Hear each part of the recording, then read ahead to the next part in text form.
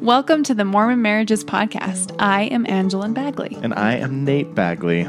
As members of the Church of Jesus Christ of Latter-day Saints, we believe that the most important thing in life is your family, and the backbone of your family is your marriage. So on this podcast, we talk with couples from the church who provide amazing insights into what it takes to create a marriage that will make you look forward to eternity. It would mean a lot to us if you subscribe to the show, review it on iTunes, and reach out to us if you have any questions, suggestions, or ideas to make it even better. Thanks for listening to today's episode. We hope you enjoy the show. Hey guys, welcome back to the show. Today is a little different for me because Nate's out of town, so I'm the only one doing the intro, which is a little weird, but grateful you're back for another episode. Today we have a really important episode for you. It's with Kristen Hodson. She is an AASECT certified sex therapist, and she owns and practices with the Healing Group here in Utah. And you may recognize her from an episode we did with her husband, Jake. They talked to us about moving to Costa Rica with their kids and the experience that they had with that. And we actually went to visit them in Costa Rica and recorded this episode there. So Kristen had recently done a presentation at BYU on betrayal trauma. And it was a fantastic presentation, and so we really wanted to interview her on the podcast about it. So today we talk about betrayal trauma, and it can be a little heavy. It's a difficult topic. Betrayal in a relationship is hard.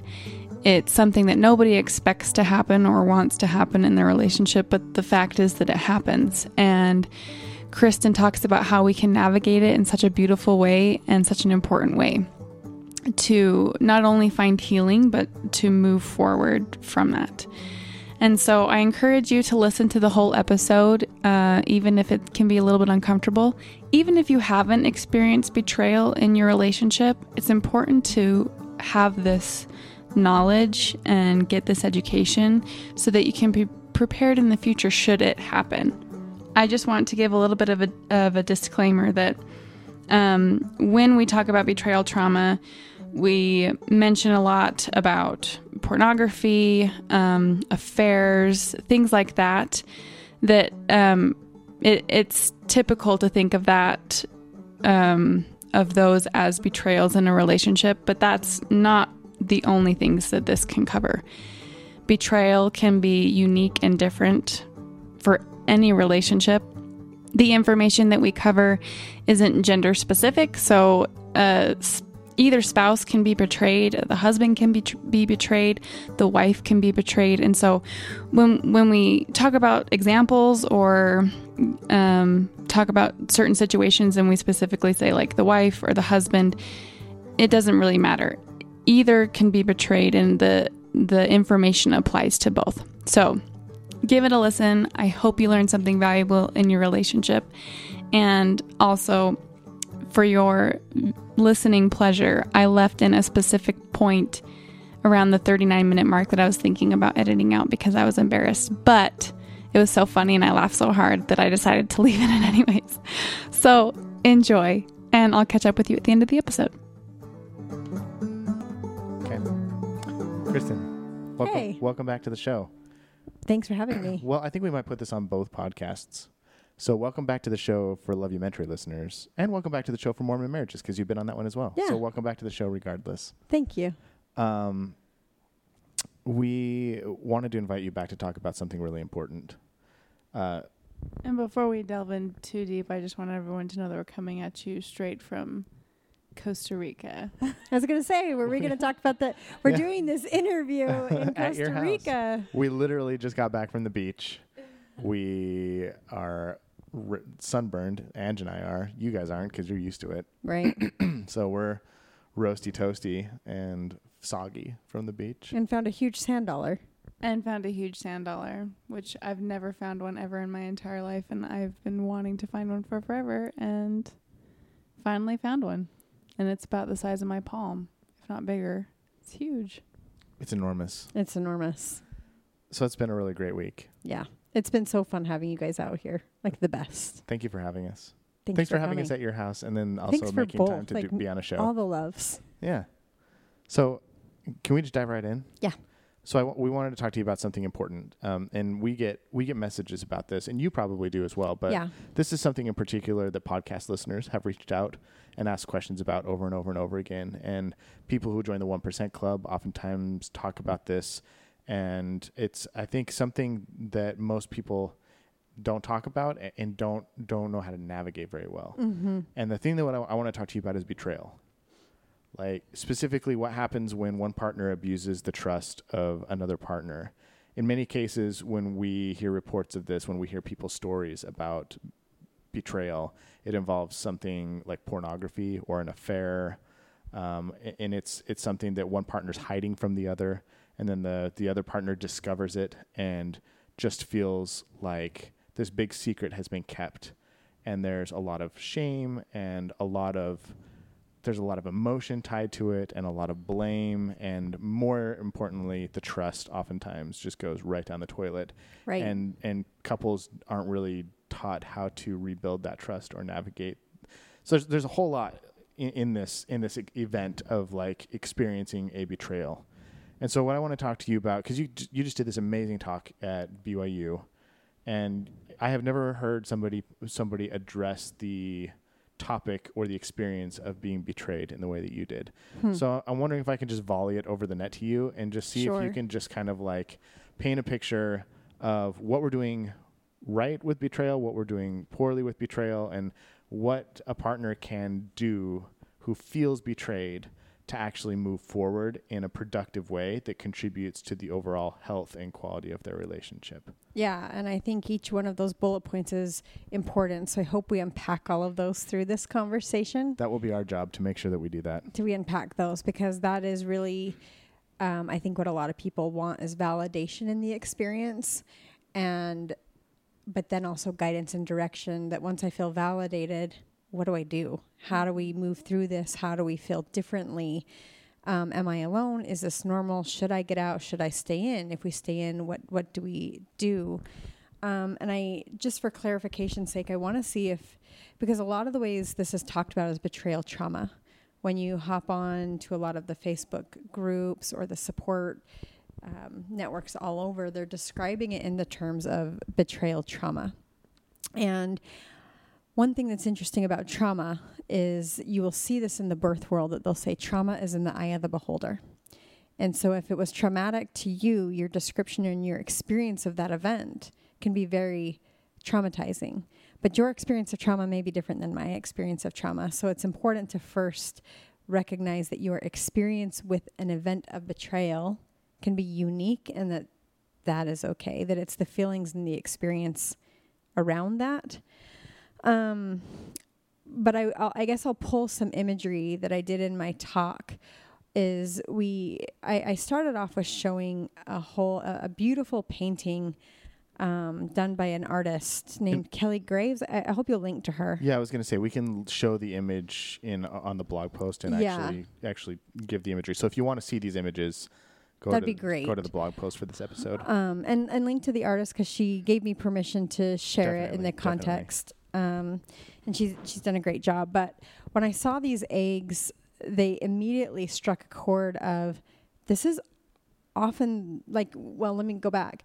When you see the eggs, I had people describe what they saw. And with all these cracked eggs, they would say broken, empty, fragile, pain. They came up with a whole variety of words, and unrepairable. Mm-hmm. Yeah. And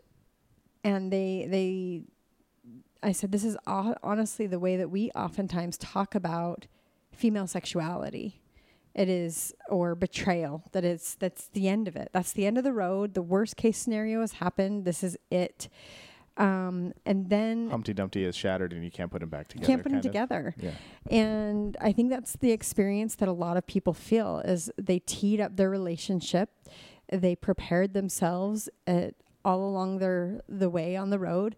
And then they got married, and I think a lot of people hold their breath and hope that they're not the one, that this isn't going to happen to them, because almost everybody has a story, whether it's a friend or a family member, of this happening to them. So I think people kind of go into marriage holding their breath, and then they discover the betrayal and it crumbles their world. And so I think that's the experience or the feeling of the betrayal. What is it that crumbles? You said it crumbles their world. Is it what crumbles? Is it what they thought marriage was going to be for them? Is it like what is it specifically that's crumbling for them? Their when they feel vision betrayed? and their dream. I think the dream of the marriage and the spouse and the partnership and the love they had. Because I think about and look at clients and friends, and we all had this idea of what our marriage was going to be, who our partner was going to be, who we would be able to show up as in our marriage. And then when you introduce this experience like pornography or an affair, it introduces something that wasn't on your radar and changes the entire dream and fantasy of what you thought your marriage would be. And you also now have to reconcile that you're married to someone that made choices that changed your relationship as well. And so I think it alters perception of self, perception of your partner, and perception of the relationship. And you have to reconcile all three. Well, I think you also kind of have to grieve what once was. Yes. Because really going forward, it won't ever be what it was before. It will not. And I'm glad you said that, because you have to grieve yourself, because you show up differently now that you've experienced this pain. And your spouse, you do so much grieving, and grieving, we know, can initially be denial and anger, and not necessarily linearly, but simultaneously or rapidly. And so I think that exists in that space of betrayal, or all these feelings and not knowing. I use the word a lot, disoriented, that you start to feel really disoriented and you don't know where you fit in your relationship anymore, and your world feels upside down. Is specifically with pornography, which comes up a lot, especially in religious communities, is part of the trauma that people experience. Can it also be part of, like, not just their realizing that their partner is not who they thought they were and their marriage isn't what they thought it was, but can some of that emotion that they experience come from the fact that they might tie their value to how their partner perceives them? And if Absolutely. And if they believe, like, oh, my partner is turning to another person or like images or videos for their fulfillment in a specific area of our relationship, then that means I'm not good enough. I'm not enough.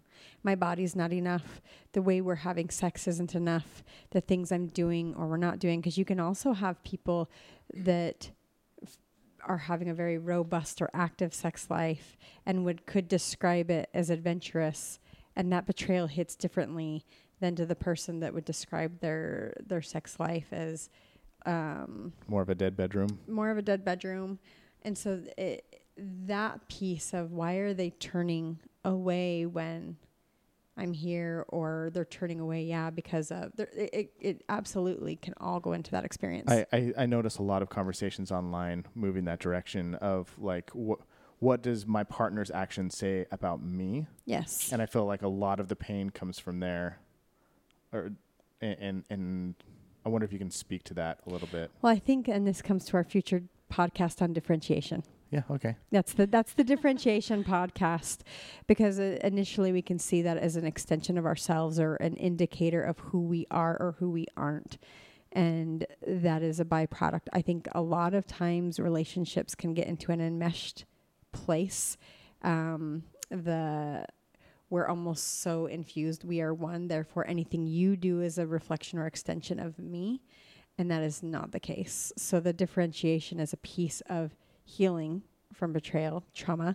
But I'm going to put a pin in that for a future podcast. Stay tuned. Because that's been one that I think has come up a lot. Yeah. We've been trying to do. So going back to the eggs, is you can see broken eggs and see them as broken. But then I showed a different set of cracked eggs, and they had a little beak popping out, and it elicited different emotions and different feelings of the potential, the beginning of a new, and they're both cracked, but which one do you want to focus on? And when we just focus on betrayal, we're just focusing on the trauma and the pain. And where people oftentimes get stuck is they get really, and it's an important piece of the process, but it's not all of it, is to heal the betrayal, to heal the anxiety, to heal all of that. And then once that's healed, we're well.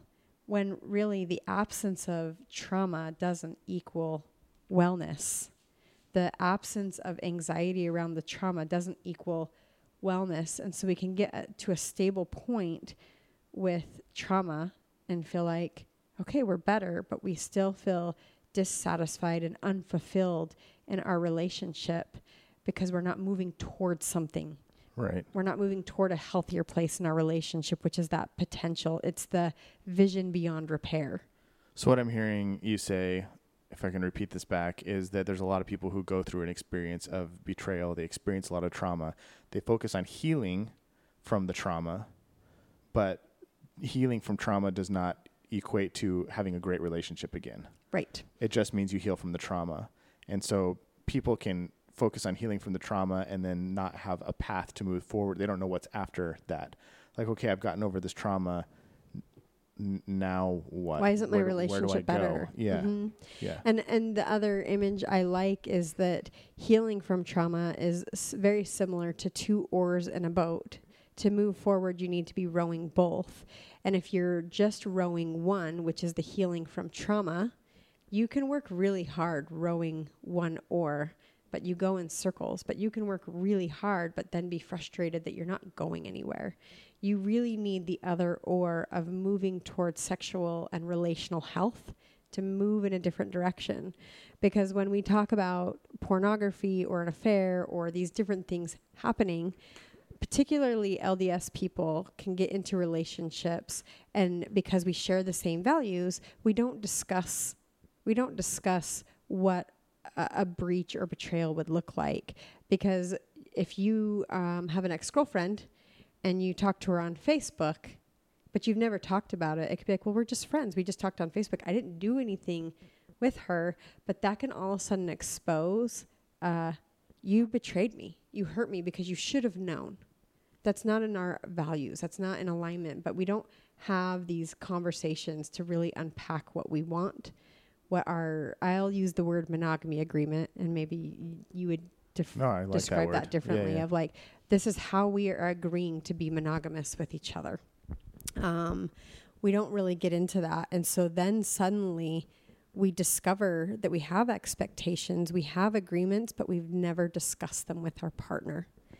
I would be I think expectations, yes. Agreements, no. Unspoken agreements, yes. Mm-hmm. Expectations are basically unspoken agreements. And I think there are a lot of couples who have a lot of unspoken agreements. Agreed. Well, I think sometimes even the fact that we don't have these conversations often, it's not something in the forefront of our minds, and it's not something we may have defined for ourselves. Yes. Like when it happens, for example, your example with talking with an ex-girlfriend or an ex-boyfriend on social media, maybe I didn't realize that one of my expectations was that you didn't do that until it happened. Exactly. Right. And that's oftentimes where we discover I will use expectations because we can expect our partner to behave in this way, but we don't ever share it. So then when we talk about it, it can turn into an agreement, a shared agreement that because we've discussed it, we've both participated in creating now what we're both going to live by from a place of integrity. So the expectation can turn into an agreement. And so I think what happens is betrayal, it fortunately and unfortunately creates opportunity to expose relational cracks. That there already can be some cracks, and then the event brings them to the surface that need to be managed. And so where I'm going with a lot of women now is what do you want for your relationship? What do you want? Because for many women, like Angelin said, they've never had the opportunity or been guided to or even thought about, what do I really want? So often, female sexuality is defined in the wake of male sexuality. And then when we're dealing with betrayal, we're still actually focusing on just getting well, healing from the betrayal, which is the hurt that was done to us, and we're still not focusing on ourselves. What do we want? What do I want? What does a sexual relationship look like to me? What does a monogamy agreement look like to me? Becoming whole in ourselves, well, hopefully our partner's becoming whole in themselves, and now we discuss from a place of wholeness instead of, I've just been wounded, I need to repair the wound, but I still don't know what I still don't know what I want. I just will still let them decide what we want. So if you're going through something this right now, I think here's where we're at in the conversation is, one, you do need to focus on unpacking the betrayal, yes, the trauma that you feel from being betrayed. But you also need to do that while simultaneously getting really clear on what it is for you to have a healthy sexual agreement. I don't know what we would call that, but like work towards healthy sexuality. Well, work towards a healthy relationship with your partner, because just focusing on the betrayal is going to send you in circles. And just focusing on your partner not breaking the monogamy agreement sends you in circles, because oftentimes we'll get stable and our stability is dependent upon them not looking at porn or not cheating again or not. And that can be an anxiety provoking place. Massage. Exactly. And so needing to get, and that's where that differentiation piece comes in. And I really pull from the work of Doug Braun Harvey, where he talks about the 6 sexual health principles, as well as managing, learning how to manage our effective and deliberative responses to people. Like what that means is our knee-jerk emotions, the anxiety, the high anxiety that just lives and exists, and it's almost we can't control it. And then also the things that trigger us, learning how to manage that.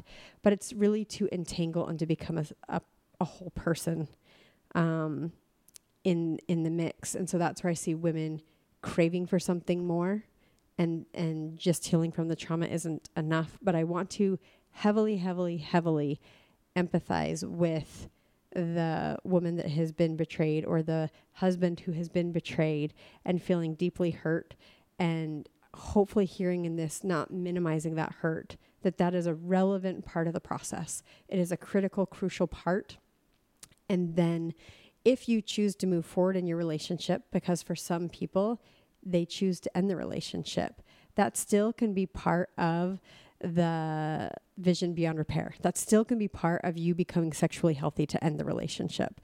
So I don't want to put a priority on the outcome, but more the process of moving towards something instead of getting stuck in just preventing.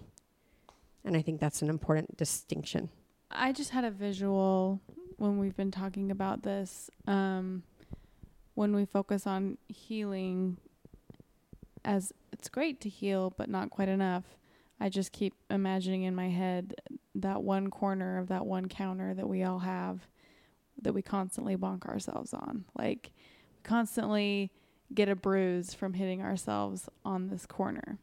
And healing from that is great. The bruise goes away and everything's fine, but the corner's still there and we're still going to bonk it. Like, you got to do something about that corner, whether it's getting rid of the corner or whether it's finding a different way around the corner. I don't know. I love that. No, that's mind. Exactly. That is a beautiful and perfect illustration, because that's exactly what this is. It's really scary for most couples to start having real conversations about sexuality.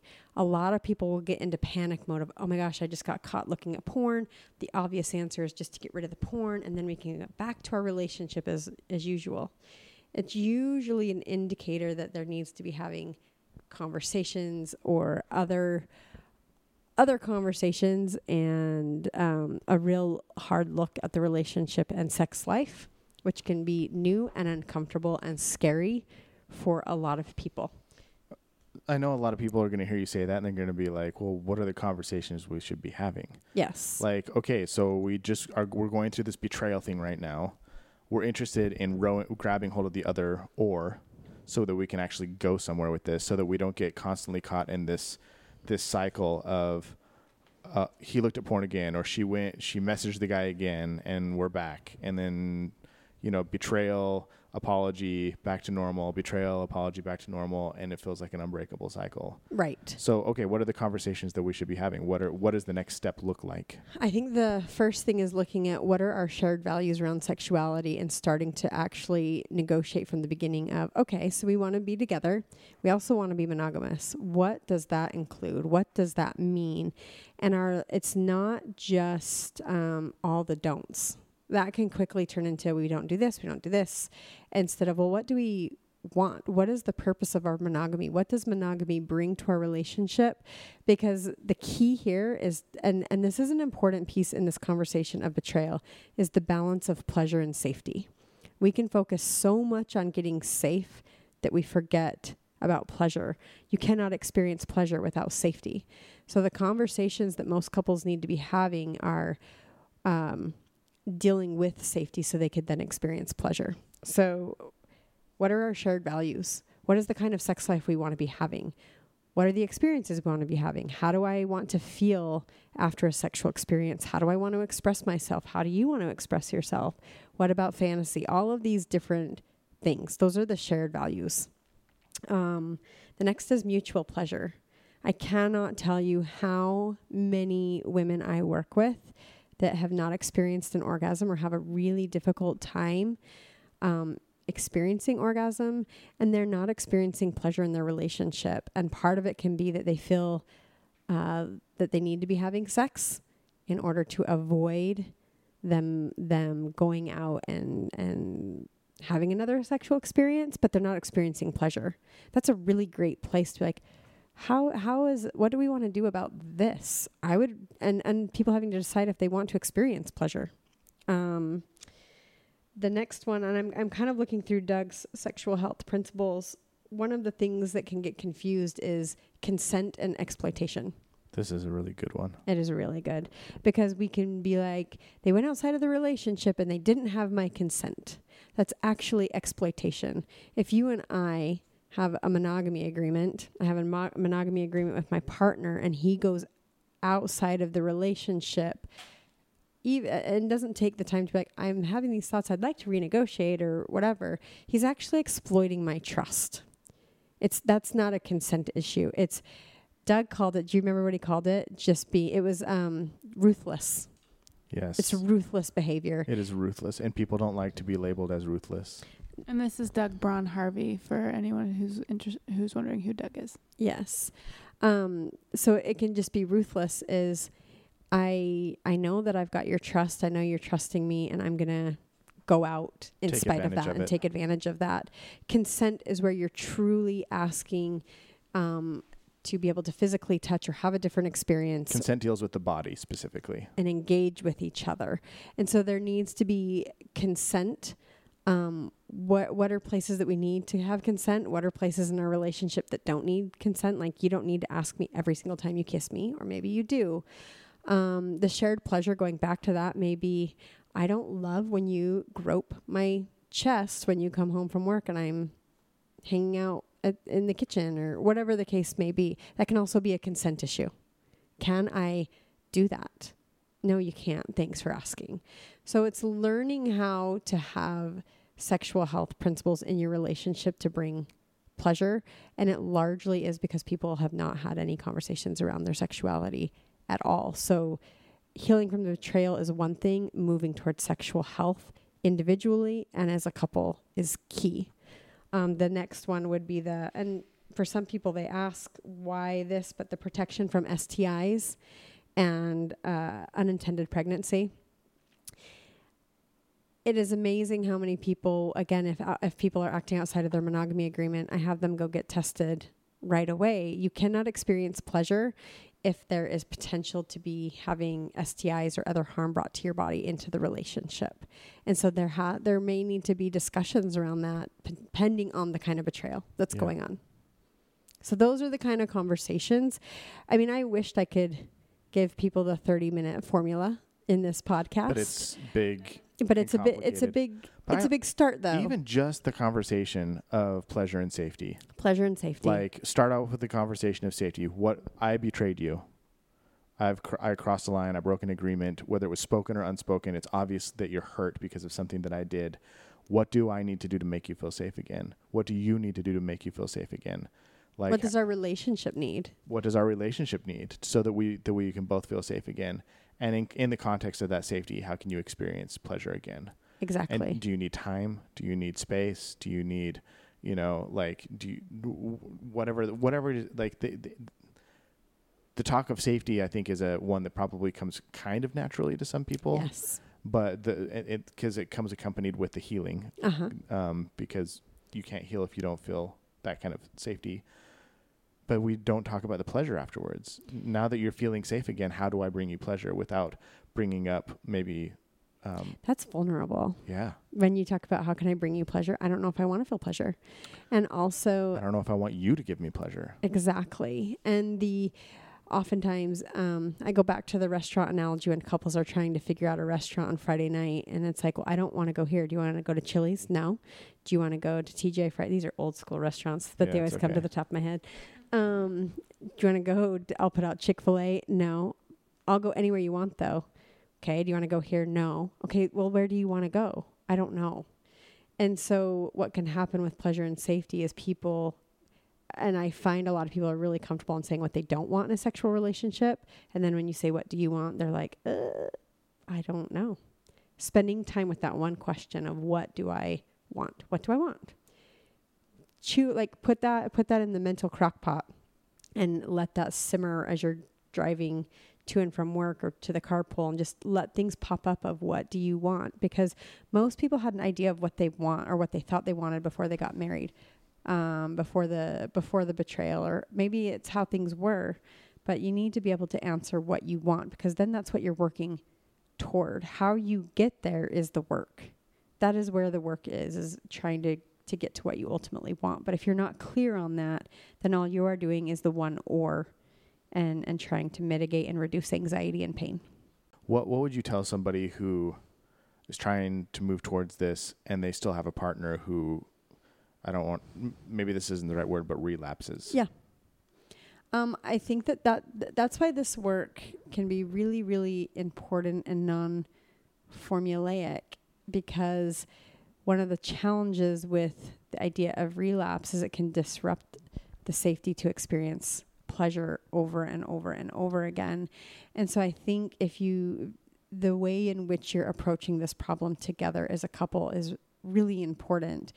That's where you need to be doing your own work and really figuring out what is best for you. For some people, they choose to stay.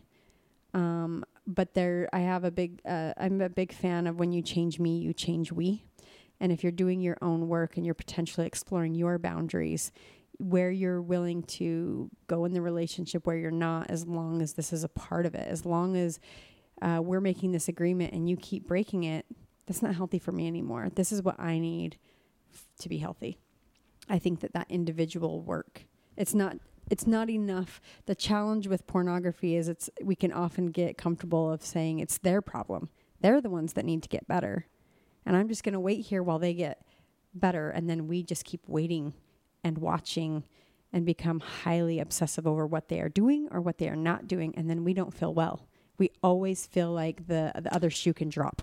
This is interesting because it's bringing to mind another side of the story that I don't want to be like gender biased, but I feel like generally speaking, I get these stories. Mm-hmm. Women come to me and talk to me about their husbands looking at pornography.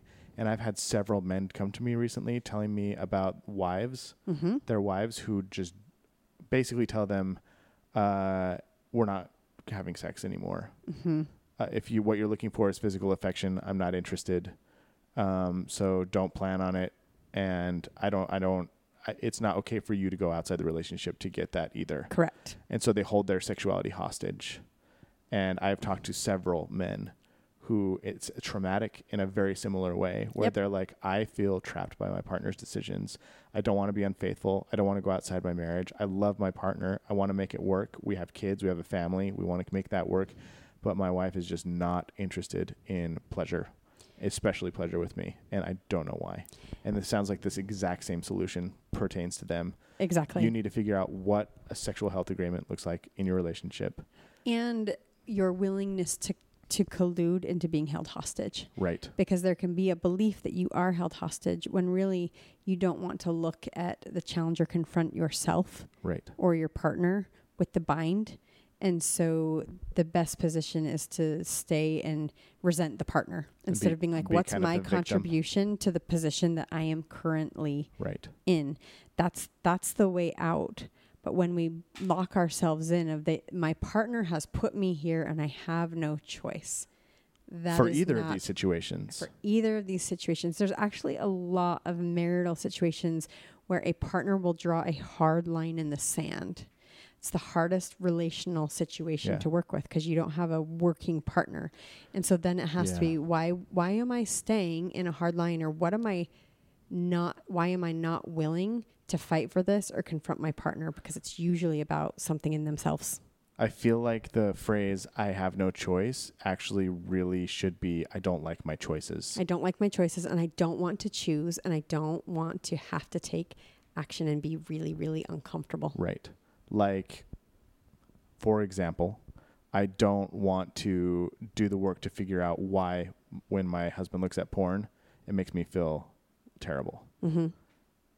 Like, it might feel like it's obvious, but it might take some digging to come to terms with the fact that, like, what his looking at porn, what you start saying about yourself because of his actions, that's something to unpack.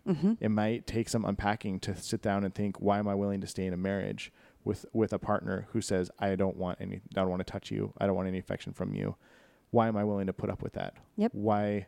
Under these terms as well. Yes. Why am I willing to have the hard line and be held to, but I'm not going to give you affection, and you can't go outside the marriage. Right. And why am I willing to be faithful in a sexless marriage and not speak up about it? Mm-hmm.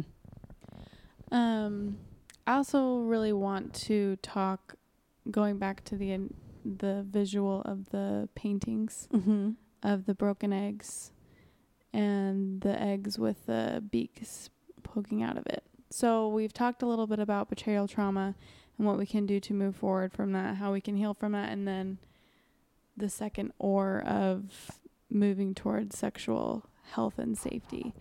But I also really want to touch on this point of new beginnings, and potential, and rebirth, because having a betrayal in a relationship or in a marriage is really hard. It's very hard. Very hard. Like we said in the beginning, your relationship will never be the same. It just won't. But that doesn't mean to say that it can't be beautiful again and amazing again. I think it can be beautiful and then some. The relationships, and a lot of the times I have couples come to me and say, we thought this was the end and this was just the beginning of something that was so much better, that this actually exposed a lot of cracks in ourselves and in our relationship that needed to be addressed. And while it was painful and messy to get through, we are so much better, healthier, happier, and secure in our relationship. Right. And so the new beginnings, the new birth, the cracks can be the beginning of the end and a death, or it can be the beginning of a new and a rebirth. Right. And as horrible as it is to have a betrayal in a relationship, it can oftentimes be a blessing. Absolutely. In disguise. Yeah. And I want to be really careful, because they're in certain approaches to betrayal, it can be by default that the partner on the other side of the betrayal is potentially the cause, or they're codependent, or all these other things, the betrayed partner. And that doesn't have to be the case. It can be an exposure in the person that's looking at porn, and it actually has nothing to do with the partner, but it has everything to do with themselves. It can be a symptom of the relationship. But it's really important that people don't go and extensively blame themselves, or feel like because this happened, this is the cause. But it can be clues to explore, and coming up with the questions can be sometimes more important than finding the solutions after a betrayal, and becoming curious rather than the conclusion, and moving from a I know this. Fine. I don't know what I'm trying to articulate here. Just edit this out. That's okay.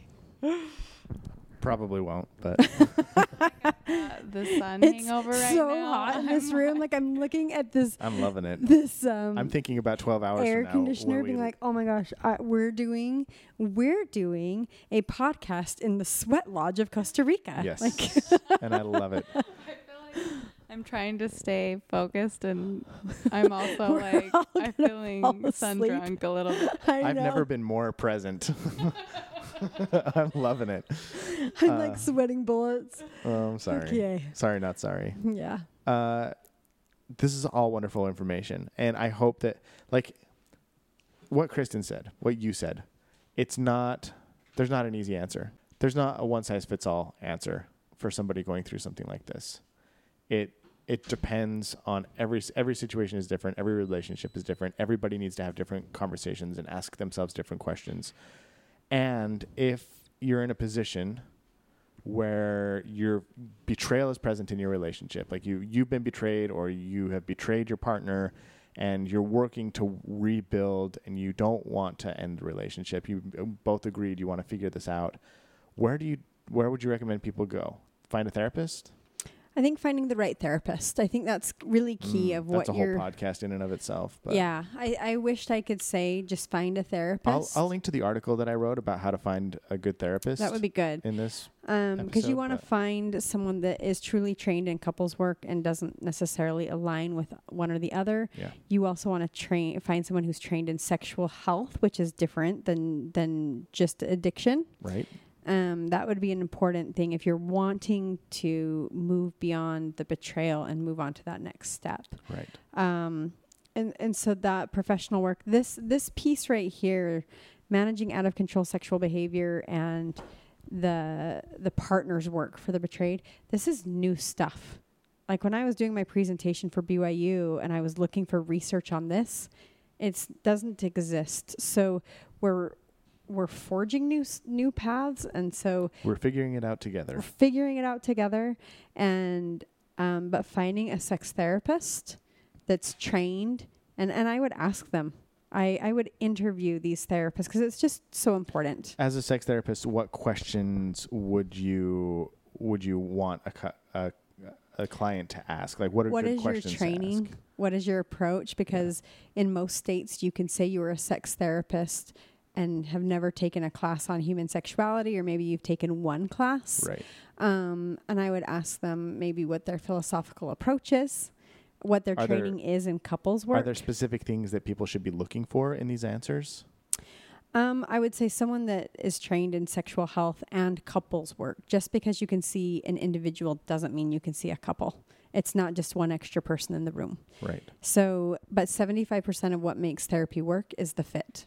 Relationship between the You client want and the someone when therapist. you are seeing a couples therapist that is rooting for your relationship, which means they're holding the complexity of both sides, not just aligning with one of you, but they're cheerleading and championing for the relationship, whatever that looks like. Gotcha.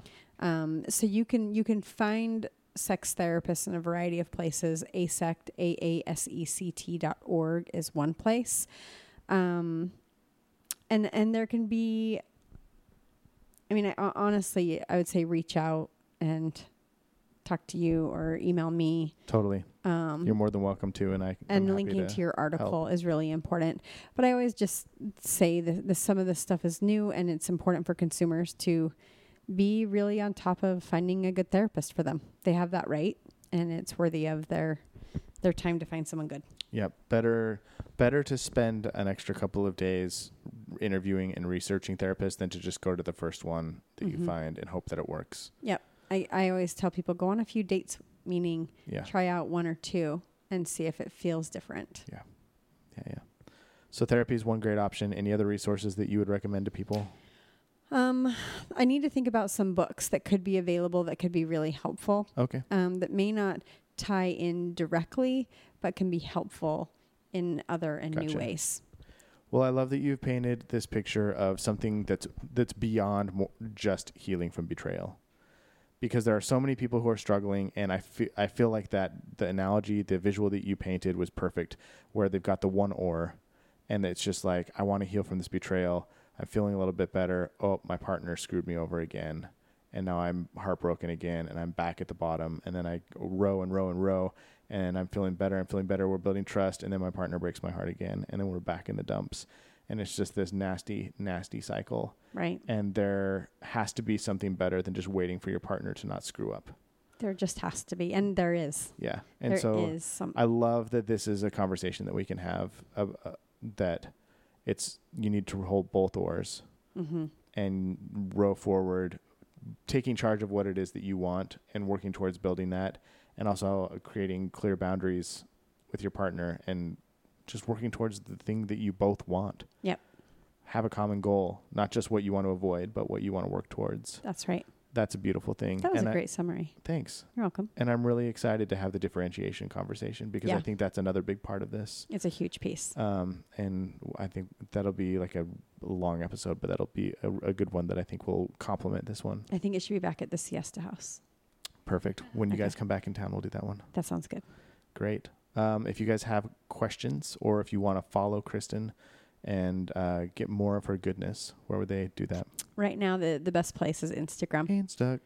Yeah. At Kristen B. Hodson, I share a lot of daily information on sexual health. And my page is to provide you education to be the sex expert of your life. Take what's helpful, discard the rest, and improve your life.